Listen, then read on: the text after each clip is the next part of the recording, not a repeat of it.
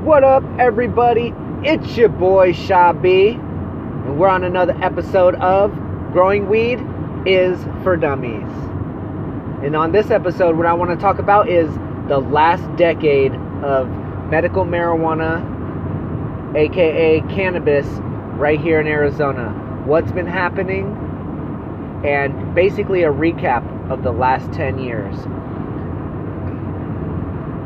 So it hasn't been a full 10 years. The program's been going for that long, but dispensaries have not been open for that long. They're about to reach that mark, but the program started and they didn't have dispensaries open at the time. So they allowed people to be caregivers. They allowed people to grow. So at the very beginning of the industry, you could grow your own cannabis. As soon as dispensaries started popping up, they'd take away your rights of growing, which basically means when you go to renew your card, your medical card, in order to have cannabis, you could not be a grower if you're within 25 miles of a dispensary. 25 miles as the crow flies is what they call it. And what that means is basically not 25 miles of driving, but 25 miles as if you were a bird and you could fly there. So this was a really disgusting law that they started. The medical marijuana program, great program. It's literally, from what I've been able to see, one of the best in the country. The Arizona medical marijuana program is great. Besides this one little rule. And the rule is the 25-mile rule. Because as soon as the 100 to 150 dispensaries could pop up, as soon as that happened, it took out over 97% of anybody who was able to grow. Less than 3% of the people in Arizona, less than 3% have the availability to grow, have the legal right to grow. And even less than that are people who have cards. So it's a very, very, very small amount. They basically monopolized the dispensaries with this 25-mile law.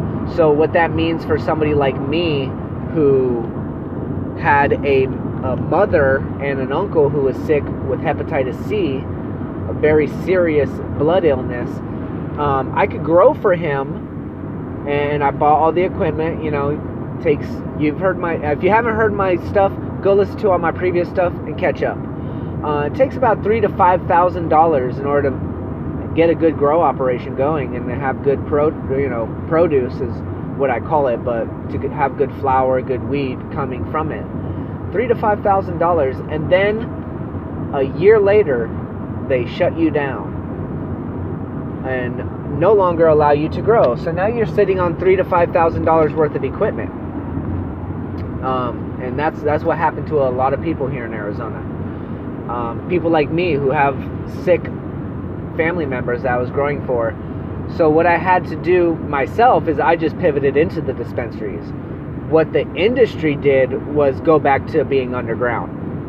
It's exactly what the industry did, and it created the what I call the 2019 vape crisis, when they had anybody and everybody, yahoos, dum-dums, and all these jackhorses creating products for the industry, the underground industry, because dispensaries got monopolized and they got expensive. So people literally, for the first year, it was like Disneyland for every adult who got their card.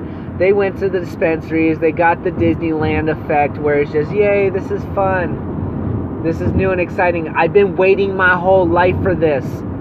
Most of the baby boomers, that was their quote. I've been waiting my whole life for this. I thought I'd never see this happen. And then they get their grow rights taken away, and then they get pushed into a monopolized industry that has set prices, and most of them don't give a shit about patients. Just just honest fucking feedback. Most places that produce these products, it's all about the money. They don't give a fuck about patients. If they did, they would change the way things are. But for the most part, they don't. They like the way things are. It's profitable. So that was the start of the industry. Just a bunch of people out there growing for themselves.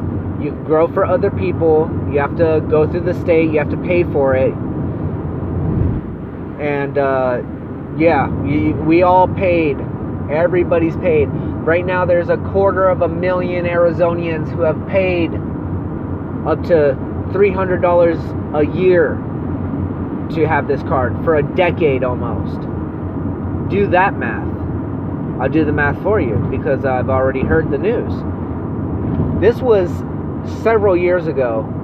I'd say about 3 or 4 years ago, when I heard them say the Arizona Department of Health Services, who you have to go through in order to get your medical cannabis card, they are just holding on and stockpiling onto this money. It has not been used in our state, at least, not in every state, but in Arizona. It has not been used in any appropriate manner because they never wrote into the law, into the program, they never wrote what the money would be used for. This is just based on information I'm hearing from a group called MEDA, and they were seriously, this was 3 years ago at least, seriously sitting on $10 million of my money. I call it my money because I put in a lot of my money into this.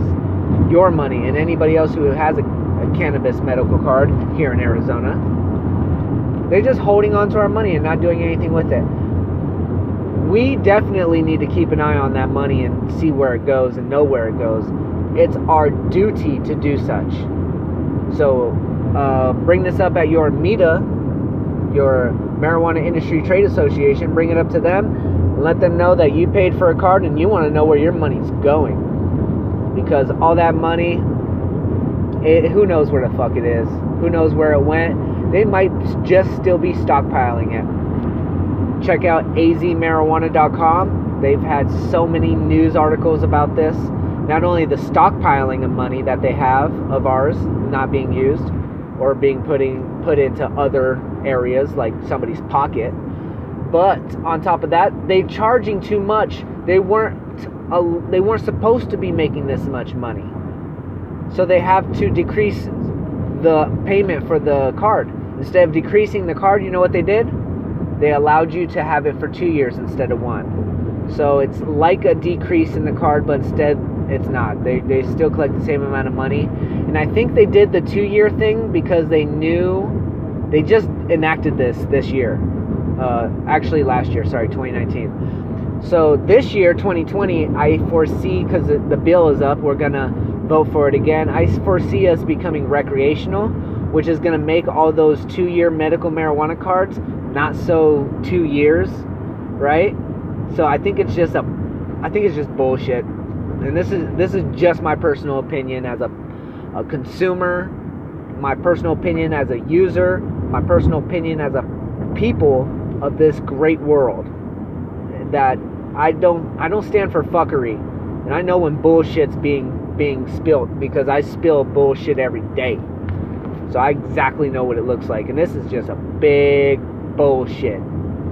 10-year streak of bullshit. Let's see how much money we can collect off these fuckers and put into our pocket.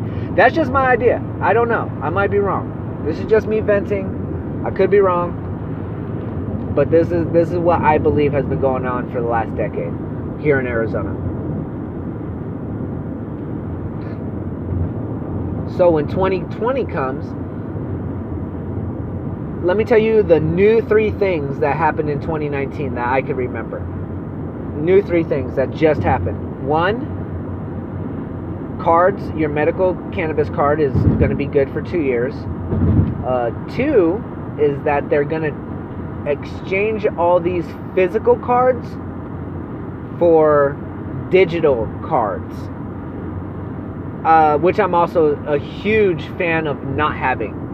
This is the biggest, again, just my personal opinion, this is the biggest bullshit I've ever heard. I totally upset with this. Like, my driver's license is not even digital. Why are we gonna start making something that's brand new into something that's even newer to confuse the people, mostly cops, federales, the border patrols we got here in Arizona. The industry itself is confused. You go into a dispensary with somebody. You go into a dispensary. Nobody in that dispensary has a brand new digital card. Somebody just gets their digital card. They need to renew. Guess what happens? I'll tell you what happens. Nobody knows what the fuck is going on or what the fuck they're doing. It is sad. It is like, I wish we had great leaders, a group of great leaders pushing forward this thing, but we kind of are just, it's like the wild, wild west. I mean, we just making up the rules as we go. Making up the rules as we go. That's how it started. I mean, when shatter and concentrates came to our state, because when cannabis was first allowed into Arizona, I'll go through the years with you as a little timeline. So year one, very few dispensaries opened. They played lotto. They played a Powerball lotto for the license, right? So basically, you paid $5,000 and you were given a number. If your number gets chosen, you now have the rights, or you now could buy the license to that to that area. I believe they called them Shahs or Chas. I don't know. There's certain areas. They only allowed 150 some dispensaries in the entire state based on the number of pharmacies that are in the state. So pharmacies like Walgreens, CVS. So based on the number of pharmacies, they allowed a certain number of dispensaries. That's kind of how that number came about. So we got our number. Woohoo! 150 of them. We'll just say that to be easy. 150 dispensaries in Arizona. Great. Who doesn't want in? Everybody wants in. I mean, there's such a limited amount. Of course it's going to be monopolized and your company's going to make money. How can't you make money? You're going to be the only dispensary in the area. It's fucking stupid proof. Okay, so you pay your $5,000. Bam! You get a Powerball number. And you have to prove to them that you have like $150,000 in the bank. Also. Bam! All that's done. Yay, you get your number. Your number gets chosen. You get this area. Now it's yours. If your number doesn't get chosen, you lost out on the $5,000. Boo-hoo. So, that's what happened. Year one. Places start opening. Saints, Southern Arizona's Integrated Therapies Solutions or some shit. I don't know. They were the first ones to open. Guess who was there? Me! Your boy was there because I was under the thumbnail of everything going on within the industry and without the industry. I was there. So I knew that they were going to open. And who do you think was there with their weed? Me. They gave me... Now, I don't want to talk bad about anybody, but luckily, most of these jackhoes and guys are no longer in the industry. You'll find that in the industry, people pivot really, really quickly. They're an investor one day, and next month they're cashing out. I mean, it's just that type of place. So most of these people have either cashed out, or I don't give a shit about them. So these guys tried to offer me a deal because I was the guy with weed.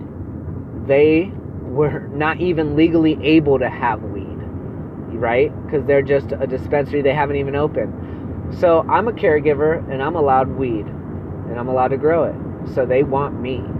They want people like me, and they got a lot of people like me into the industry because we were the first growers of the state. All right? Dispensaries were not the first growers of the state. The people were. So they just picked up on the people who had things already going when dispensaries came in. So I knew that was the case. So I go to sell myself to this dispensary, basically. Let them know of the cannabis I have, see what type of deal they want to deal with me. This is before it's even opened. So I go into there, and they wanted to make me a deal. They weren't, obviously, they weren't willing to pay for the cannabis. They wanted to make me a deal. Here was their deal. I promise you that when we have our own grow going and we have our own cannabis, we'll give you a discount on all the cannabis that you buy here.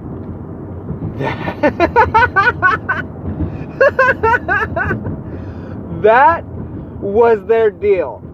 They're gonna promise a well-seasoned cannabis grower who's got his shit together, all of his equipment, all of his strains, everything I need to grow, all on my own, without you assholes. They're gonna promise me to discount the weed I buy from them in the future. Like I would ever fucking buy from people like that. Are you kidding me? I walked out that office, they smelled my blueberry haze and they knew it was so good, and that director of bullshit tried telling me he's gonna give me a deal. I said, listen, you could either pay for it, make me a consultant or a grower for you, or I'm out of here. I'm not dealing with your bullshit. I'm not gonna be buying from you. So I left. Alright, next one. I knew that there was a lot more dispensaries than one coming up in Tucson. So I just cut them loose, burnt that bridge, went to number 2. The second one, and I thank God for this. Alright, this is literally a blessing to me. It's a blessing to my life. It's a blessing to my family. I thank God for this amazing opportunity. I thank God for this amazing thing that happened, because it really wasn't supposed to happen. Let me explain. Second people I go to, I hear about this group. They were the Green Collection, or TGCC. I don't even remember what they were, but they were a collective, a group of people. I almost forgot. I left out something. Let me go back. I'm back. Rewind. I forgot. There was collectives at the beginning. So what this was a group of caregivers who had a license like mine. They were able to grow. They would rent out a building, right? And then in this building they rented out, they would sell their weed right out the building, just like a dispensary, but way more drug dealer-ish, all right? Way more drug dealer-ish. So, they would call it donating, though. Donate me 50 or 60 bucks and I'll give you an eighth. That was the way things happened before dispensaries. There was a lot of these guys available. My favorite one at the beginning was Shop 420. And the only reason they were my favorite is because they bought weed. They actually okay, they didn't. I'm just playing. They didn't buy anything from me. One day I actually went and bought from them. Or I would exchange my flower for their flower. We do exchanges. We did patient-to-patient transfers, stuff like that. That's actually where I met Nurse Heather the first time. 10 years ago. Back in the day, she gave me a Cinnabon, a medicated Cinnabon. I remember her. Oh, shit. But back to the story. Look up Nurse Heather. She's a great person in the industry. Anyways, actually her story's going to come up later on in this probably. So just stay tuned. So I would go to these people, and everything that was named blue, I would buy. They had this blue dragon. I remember I rolled a joint on the way home and smoked it on the way home. I turned my ass back around and went right back and bought more. It was so good. So very good. The Blue Dream and the Blue Dragon were the best I've ever smoked. Fuck all your dispensary shit. These cats had this shit going. They had it on lock. It was so sticky, so resonated, so flavorful. Man, what these people got going is dried out shit with seeds these days. These people back in the day, boy, they had this shit going, like me. I had Trainwreck. I had purple cheese. Oh my gosh, the purple cheese. If you've ever tasted my purple cheese, you know it's the best thing you've ever smoked in your life. Purple cheese, my White Widow, my White Castle. You probably ain't ever heard of no White Castle. That shit was some new genetics. Ain't nobody got that shit. Looks like a Christmas tree in Pennsylvania covered in snow, man. Whew. I was growing for this dude who had this bone disease where like bones would grow in places that they didn't belong, and he had a lot of pain because of it. So I was his caregiver, and I was growing some White Castle for him. Man, that shit was the best. My Trainwreck, though, is my favorite. And Blueberry Haze was really good, too. But Trainwreck and purple cheese, whew! Shit was the... There's nothing on the market that I've smoked today that could compare. Except maybe Larry. I mean, Chronic Thunder's good, but Larry OG might be on the same level just because it's so sticky, resonated, stinky. The taste stays in your mouth. I mean, you could eat a jalapeno afterwards and all you still taste is Larry OG. I mean, this shit was fire. So at the beginning was collectives where people would go in, you show your card, you know, you fill out a little piece of paper, basically becoming their customer, and then you go in the back and you buy weed basically off the street, just like any other normal illegal drug deal in America. But at this time, places got shut down for it. One of them was the Green Halo Collective or something. They were a collective back in the day. It's actually on YouTube. I swear, you could YouTube this shit and watch one of these collectives getting raided by SWAT team. And one of them was my second opportunity, which was the Green Halo. At that time, they were called a collective, but they were becoming a dispensary, and their new name was going to be the Green Halo. So, what do? I show the fuck up like you're supposed to do when there's an opportunity present. I go to their door, and there's no windows, and there's just one big metal door and a button on the side. So I hit this security button, the buzzer, for them to let me in. And they weren't even open at the time, but they let me in. By mistake, somebody, I don't know who you were, but God blessed you when you hit that button. I'll tell you what, you made a blessing in my life, and God blessed you for hitting that button, baby. And you let me in the door. I don't know who you were. I don't know if it was Dominique. I don't know if it was some of the old cats that no longer are there. But God bless you. I don't know. It could have been JD. Who knows? But it was a blessing. Whoever fucked up. Thank you for your fuck up, because you allowed me to come through that door.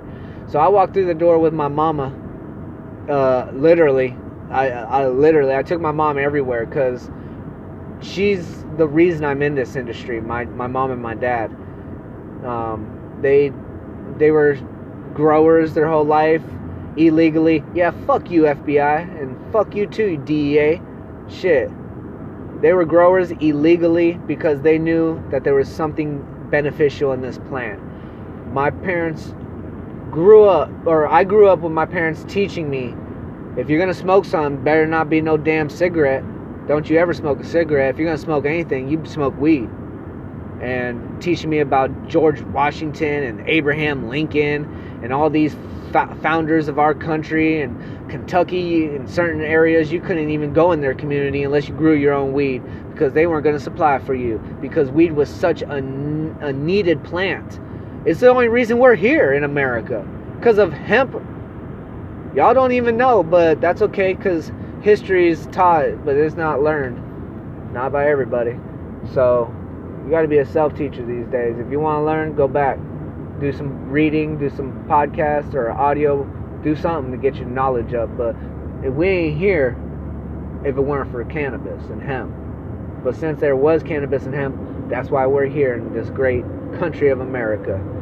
And that's why America is the way it is. In the World War I, World War II, what do you think they do? They were making people grow this shit because we needed the oils, we needed the fibers, we needed the medicine, we needed all that stuff. Man, this country is twisted. But I'm on the bigger and brighter things, so let's continue on the positive note. My parents grew up teaching me these things, so my parents were the reason I'm here. So I said to myself, I need to take my mama with me because I want her to be a part of this. And she has been a part of this journey for the last decade with me. And I wouldn't have it any other way. I'm blessed to still have my mama in my life. Not many people do. If you have your mama, you better call her up and send her a text telling you love her. Because it's a damn blessing we still got our mamas.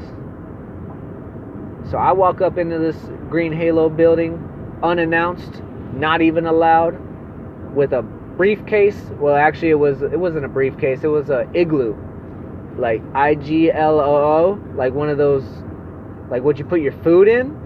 I had one of these big ones that was insulated, and I would put my mason jars filled with cannabis, RSO, tinctures. I made all types of things before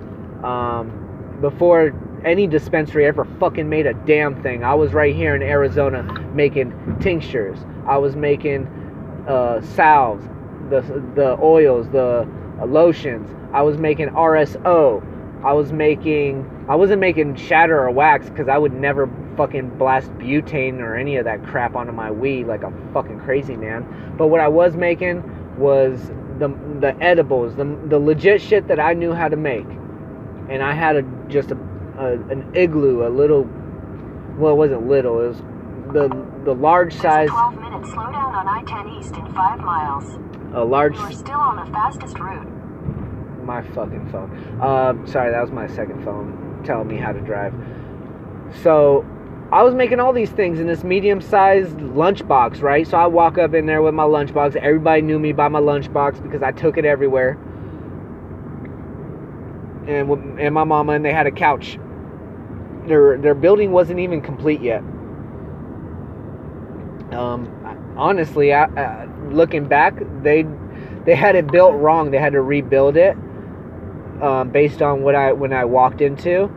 But I basically walked into I believe it was about 8 people running out of their security door saying, "We're not open yet. You're not supposed to be in here. Sorry, we hit the buzzer on accident, blah, blah, blah, blah." You know, just 8 people basically in frantic mode that they just let somebody into a building they weren't supposed to, right? And I remembered Dominique being there and several other people I'm not going to name. Old OGs from the Halo group. I remember Dominique being there, and I just looked her in the face and I just said, "I'm not here to buy from you guys. I'm here to work for you guys, and I'd like to show you what I got." And everybody else basically went into the back room, and just me, Dominique, and my mom sat down, and I would call that my first interview. So I had my first interview, and I opened up my jars, showed her what I had, told her what I did. At that time, I was doing free classes, FREE classes, at where the hell was I doing classes at? It's like Broadway and Craycroft. A couple girls were running a facility where they would sell their weed if you went in and paid for a class. So you paid for the class and you got the eighth of weed for free. I remember this is when there was a bunch of gimmicks going on at the very beginning, and this was one of them. You know, some people just flat out sold their weed.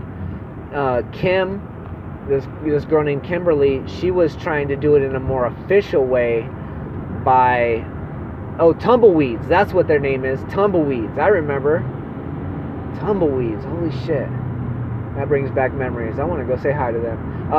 So they were. You basically pay for a class, and I would be your teacher. We'd do a half an hour class, maybe an hour-long class. You sit there and learn something, and then at the end, you pick an eighth of weed that you wanted, and you take that home for free.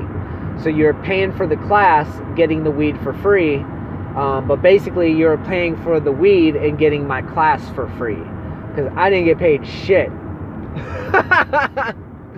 Fucking true story here, people. This is what volunteering is about. 2 years of volunteering. I remember I was married. I told my wife, at the time, I said, listen, because I was normally the provider of the family working. I said, listen, I'm not going to work.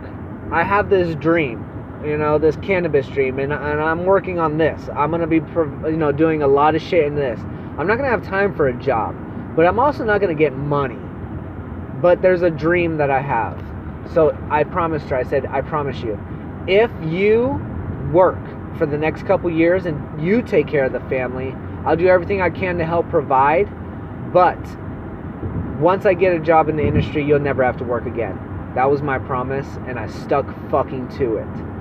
So that's what happened. So my wife took on the enormous responsibility of taking care of the family, and she did well.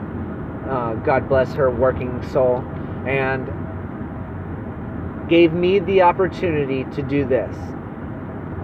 So I was doing free classes, like Wednesdays. I believe it was like every Wednesday.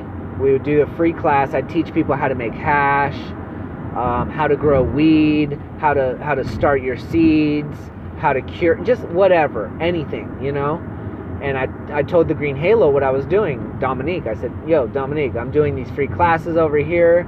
I just want a job. Basically, that's all it was. I was literally, I was open for anything. I knew that I was going to be starting into something that was super, super new. And it was going to require a lot of time before I became something really important. I knew that it was going to be a decade. There was going to be time involved. I already spent 2 years volunteering. I'm not done yet. So I told her, hey, I want to work here. You guys are going to take me out of business. I'm not really worried about being out of business. I worry about not having a job in this industry. So that's my thing. There's a lane closure ahead.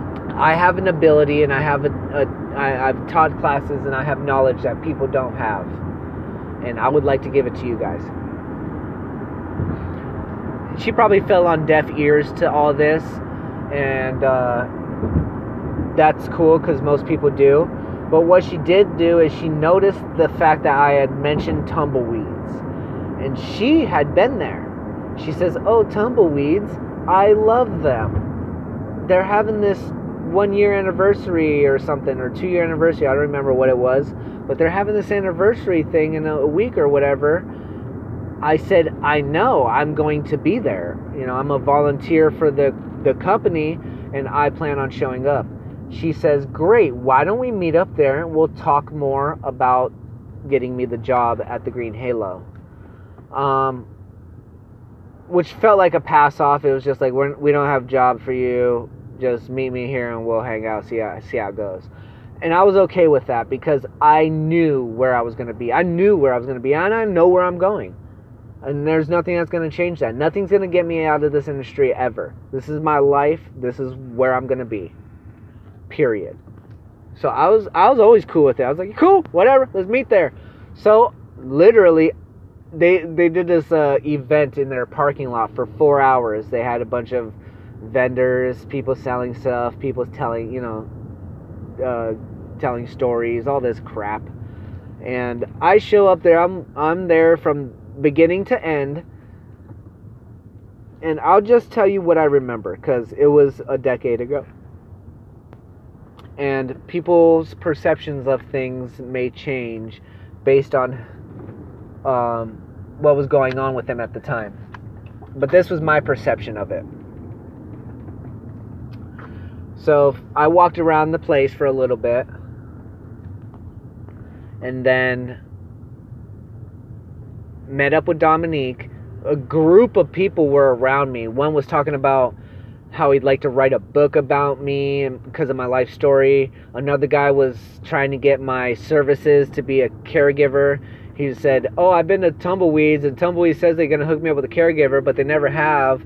So I'm looking for a caregiver because I don't want to buy 1/8 a week. Like, I smoke more than that. Like, the Tumbleweeds business plan was it was a great idea, but it was a dumb thing to grow on because it just never would work out. It doesn't match up with the user's intentions. So he was just upset with that. So I was like, you know what? Here, I gave him like a 1/4 ounce of all the strains I had available that night. He paid for his card, and he became a patient of mine as well. And during this time, Dominique's hanging out with me. We're walking around, but we can never get a moment of talking in, right? Because I got my mom there. She's hanging out. People are trying to get services from me. Guys trying to write a book about me. Everybody knows me. It was just too much. So at the end of it, I was like, Dominique, I'm sorry that we never had a chance to talk. Like, you seen what was going on. And she's like, you know what? I want you to come teach a class on how to grow for everybody who works in the dispensary.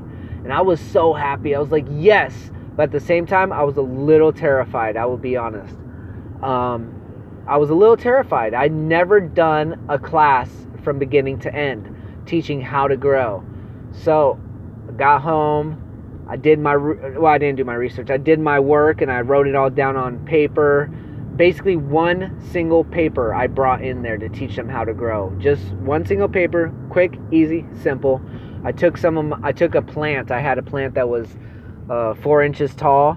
It had about 1/8 of herb growing on it. It was Trainwreck, and I'd grown it specifically for teaching purposes, obviously.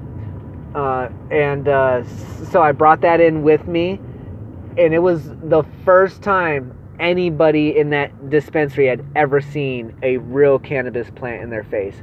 And it stunk up the dispensary, this little tiny shit.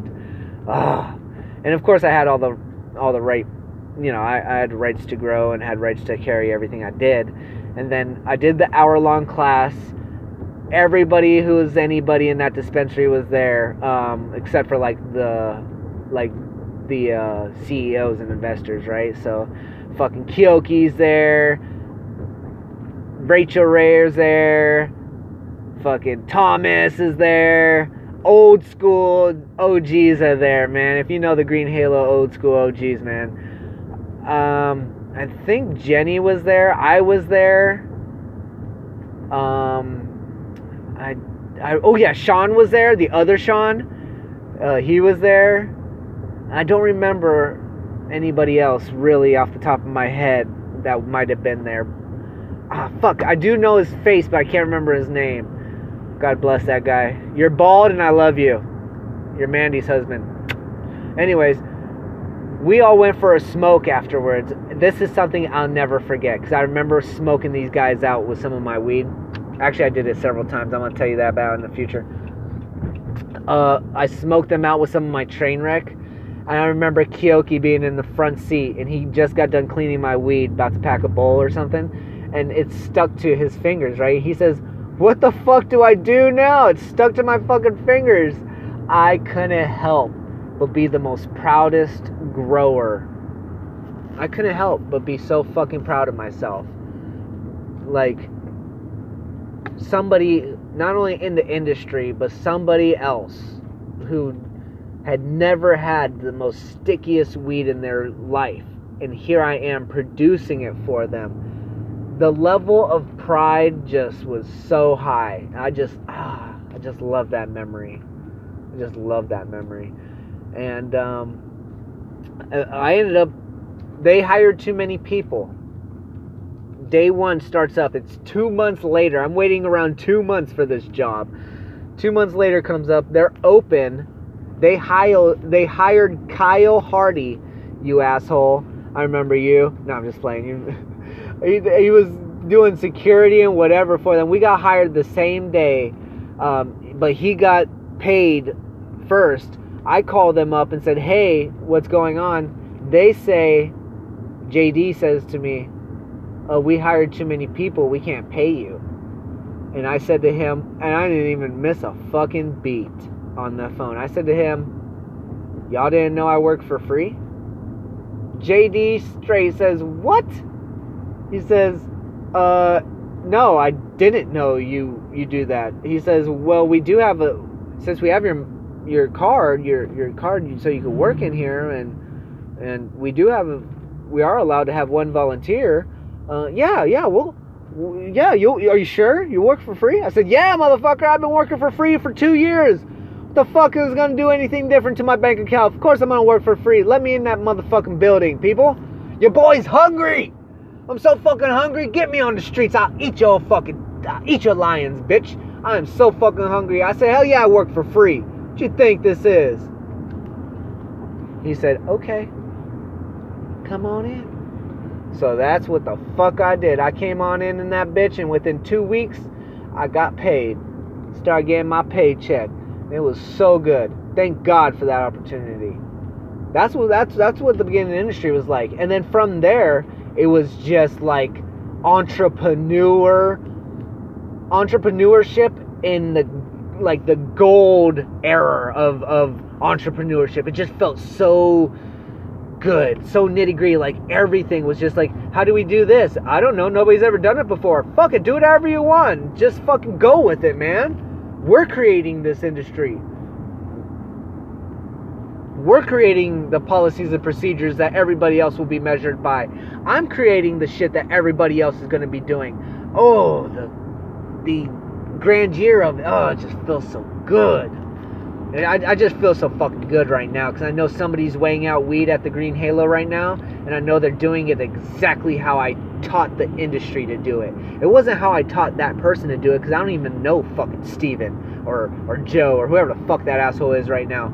All I know is I created that procedure, because I had somebody on my back watching exactly how it should be done. How it should be done is exactly how I did it. Ooh, that feels fucking good to say. You want to know why? Because when you do it the best, you will always be the mark that everybody else gets measured by. So that's always been my, I determined myself that I will always be the mark that everybody else gets measured by. Never will somebody say, keep left at the fork to stay on I-10 East. Never will somebody say to me, and it's never happened, never fucking happened, and if it ever happens, I'll fucking puke in my mouth. For 104 miles.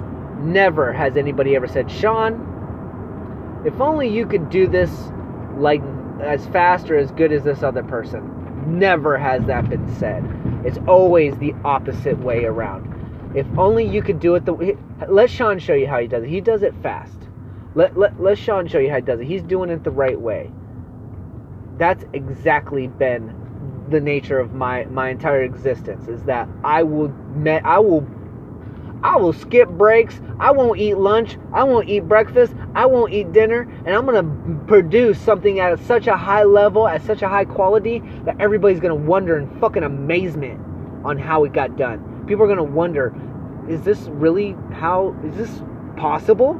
That's what I want to, that's my fucking story. That's my shit. I don't care what it is. It just so happens right now, it's weed. But I've been like that my whole life. If you ever seen me in school, people are looking at my body because I'm slender and meek. They think I'm not athletic. Motherfucker, I used to lift the weights everybody else got measured by. I was a beast. I was this size when I was 10 years old. Shit, I was a giant. I just haven't grown. I just went through puberty so fucking early. I'll blame it on the weed, but whatever. Probably because I started smoking weed really early too, and I was born on it. But whatever, that's another story. So that's exactly what I did when I got into this place. Is I made sure everybody got measured by the amount of work or the amount of skill I did, and it was good. I mean, it was super entrepreneurial, and by entrepreneurial I mean we were printing the stickers from our household computer inside the dispensary, printing the stickers, whatever color we wanted. Ashley made whatever color she wanted. Shit, it's mixed berry, motherfucker, it's gonna be mixed colors. She didn't give a fuck. She printed out, she did whatever she wanted. She was an entrepreneur designer of our packaging group on the edibles. And we basically didn't, I'll just be honest, the industry did not know what the fuck they were doing at the very beginning of this. That's just a fact. The industry didn't know what we were doing. The Green Halo sent more people to the hospital the first year we were open than probably any other dispensary in Arizona has ever done.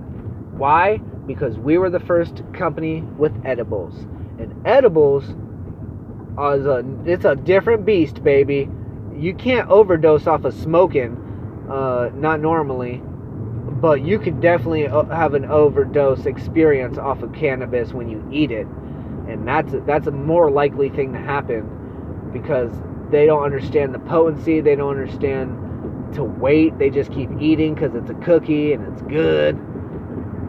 We used to make these 100 milligram cookies, and we just sell them the whole cookie. We never told them just to eat a piece of it, because as salesmen, we didn't even know what the damn thing would do. We never tested out the cookie. We didn't know. And when we did test it out, we'd get all fucked up. We were like, yeah, it was a great cookie. But we were selling it to grandma and mom and pop people, you know, and just people who never tried it before. And we sent so many people to the hospital, boy. Oh my gosh. That's why cookies got broken down into 25 milligrams or 10 milligrams. Bitch, at the beginning of the industry, there was only 100 milligram doses. You soft ass people. It's exactly what I grew up on, and that's exactly what I still use. 100 milligrams a dose, man. I'm not doing this 10 milligram shit. No microdosing in my life. And we had ghetto bags. Testing at the beginning of this, testing wasn't going on. We had overdosed and underdosed so many cookies and shit. It was crazy. It's fucking crazy. Yeah, to say the least, it was fucking crazy. And let me tell you why it was even more crazy and more difficult for the pioneers. People today have a set standard. People today have set numbers. People today have help. When we were the pioneers, we were the ones helping other companies start up. We were the ones helping everybody else know what to do. So nobody was helping us. We were the pioneers of this thing. We were groundbreaking, doing groundbreaking things. Plain and simple. So the first run of edibles, the first years were butter, can of butter. So basically, you put we'd put the cannabis into crock pots with butter and let it sit all night, 24 hours heating up. Then we skim out, we would get rid of all the weed, use a filter, get rid of the weed, and then let the stuff sit, and at the top the butter would harden, and then pull off the butter. Now you have medicated butter, and that's what we were using for our edibles. And that's caveman, it's barbaric. So we went to keef, which is kind of like hash, but not pressed. It's similar. It's not decarboxylized yet, so it's not heated up. Basically, you just take a bunch of trim. You put it in a micron bag, which is basically a bag, and at the bottom of the bag is a little thin filter, a screen. And I think they call them microns. I'm not 100% sure. It's been about a decade since I used one. I used to use it for my ice water hash. That shit's bomb too. I'm going to do another podcast in the future teaching you how to make that. Stay tuned on Instagram. Growing Weed is for Dummies on Instagram. You'll get all the shit on there. Anyways, so you get this bag, and it's a circuit micron, which means it's the filter on the bottom is at a certain, it only allows a certain size of thing go through it. And at this size, you could... There's a lane closure ahead. You could fill up your bag with trim, some dry trim, put a block of dry ice in there, and just shake the shit out of it. And while you're shaking the shit out of it, at the bottom where the screen is out falls this pollen. It's like a yellow dust. and that is the keef. And we ended up making our edibles from keef, which was much more easier, much less barbaric. Although it wasn't easy, shaking pounds and pounds of weed every day to get your keef out of it, it was very hard. It was not the most best way.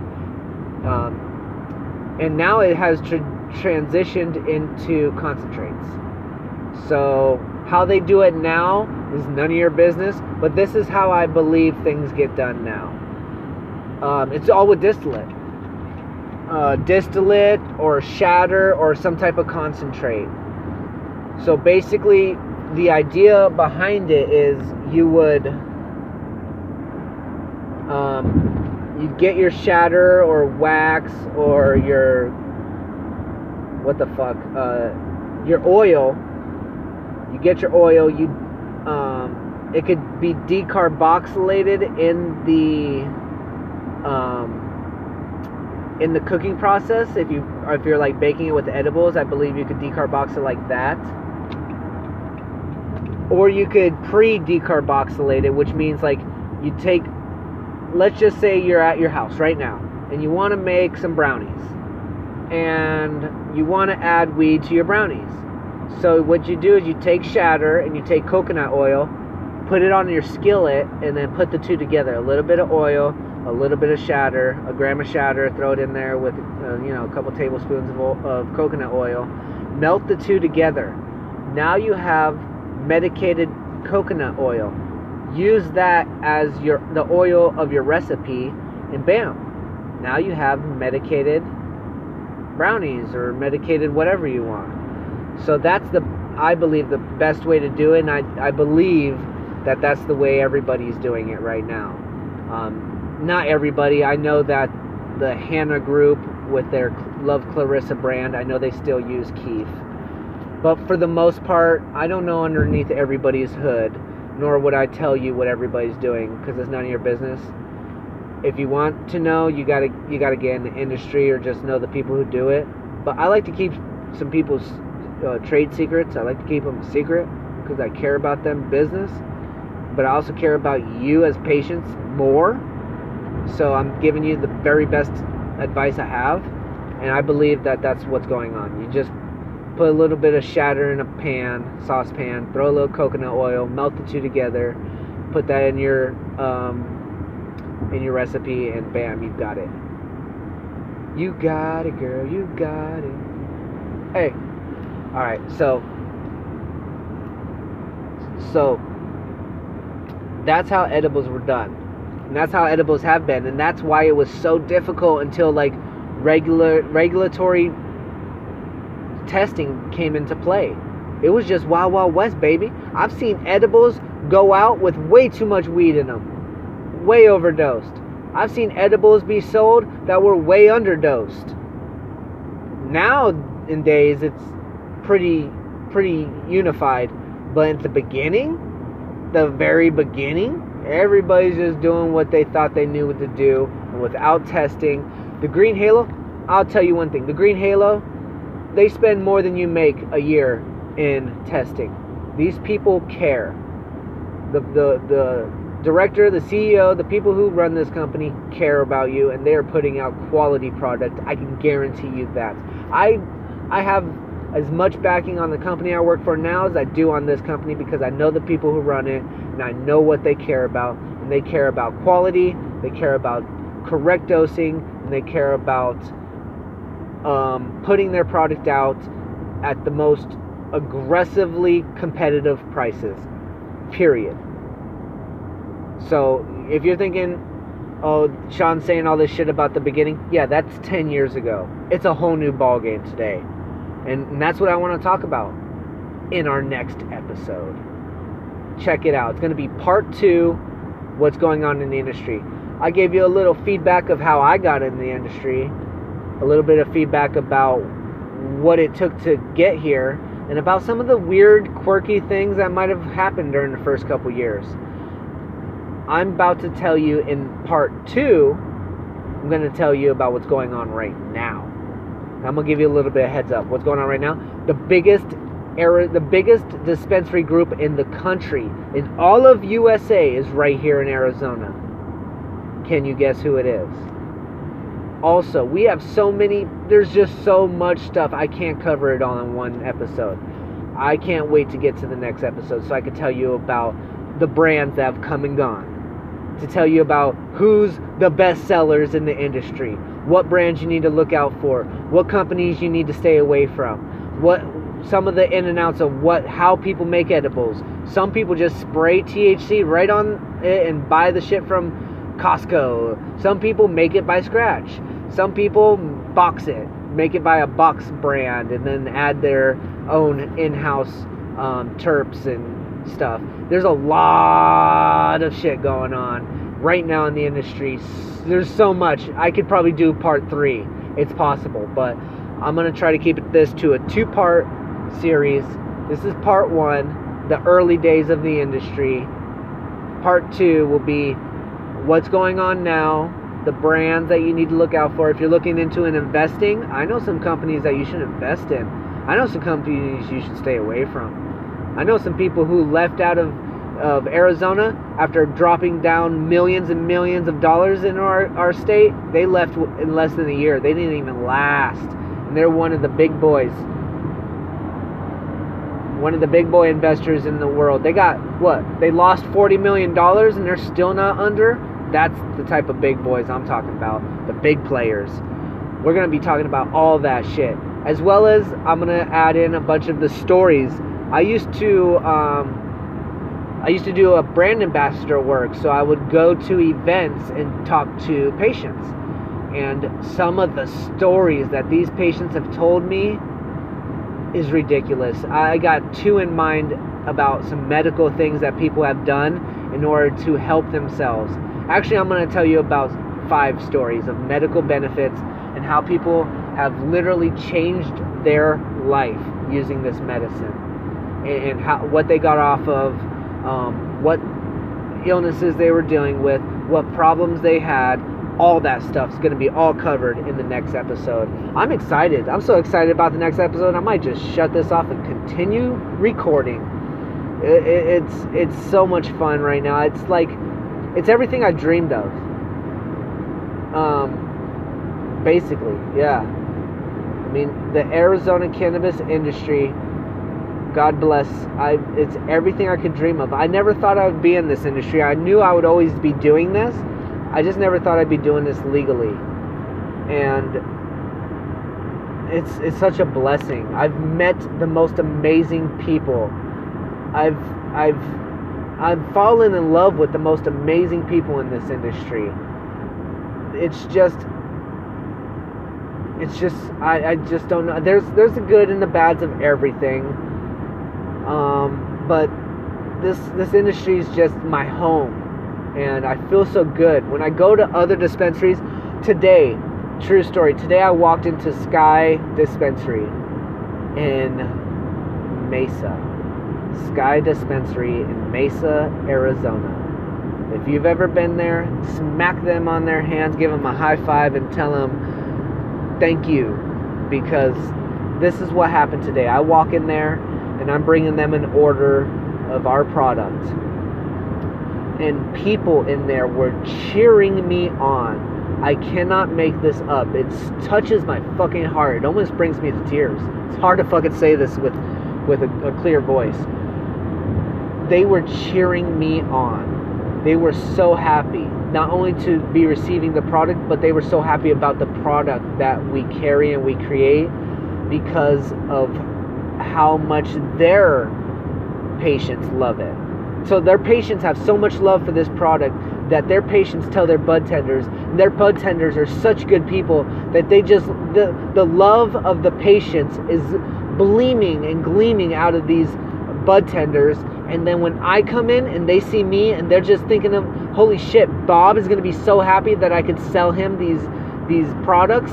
It's just, the love transfer is ridiculous. And I'm just so happy. I just don't know what else to say. I'm so fucking happy, man. God bless you. If you listen to this, thank you. You're what makes this possible, and you're bringing a tear to my eye too. Thank you for listening. Please share this with your friends. Tell me, go on Instagram. Tell me what your favorite episode is. Just say hi. Go on Instagram, Growing Weed is for Dummies, and just say hi. It'll mean the world to me. I really appreciate it. Thank you guys, and have a wonderful fucking life. I know you will. Peace.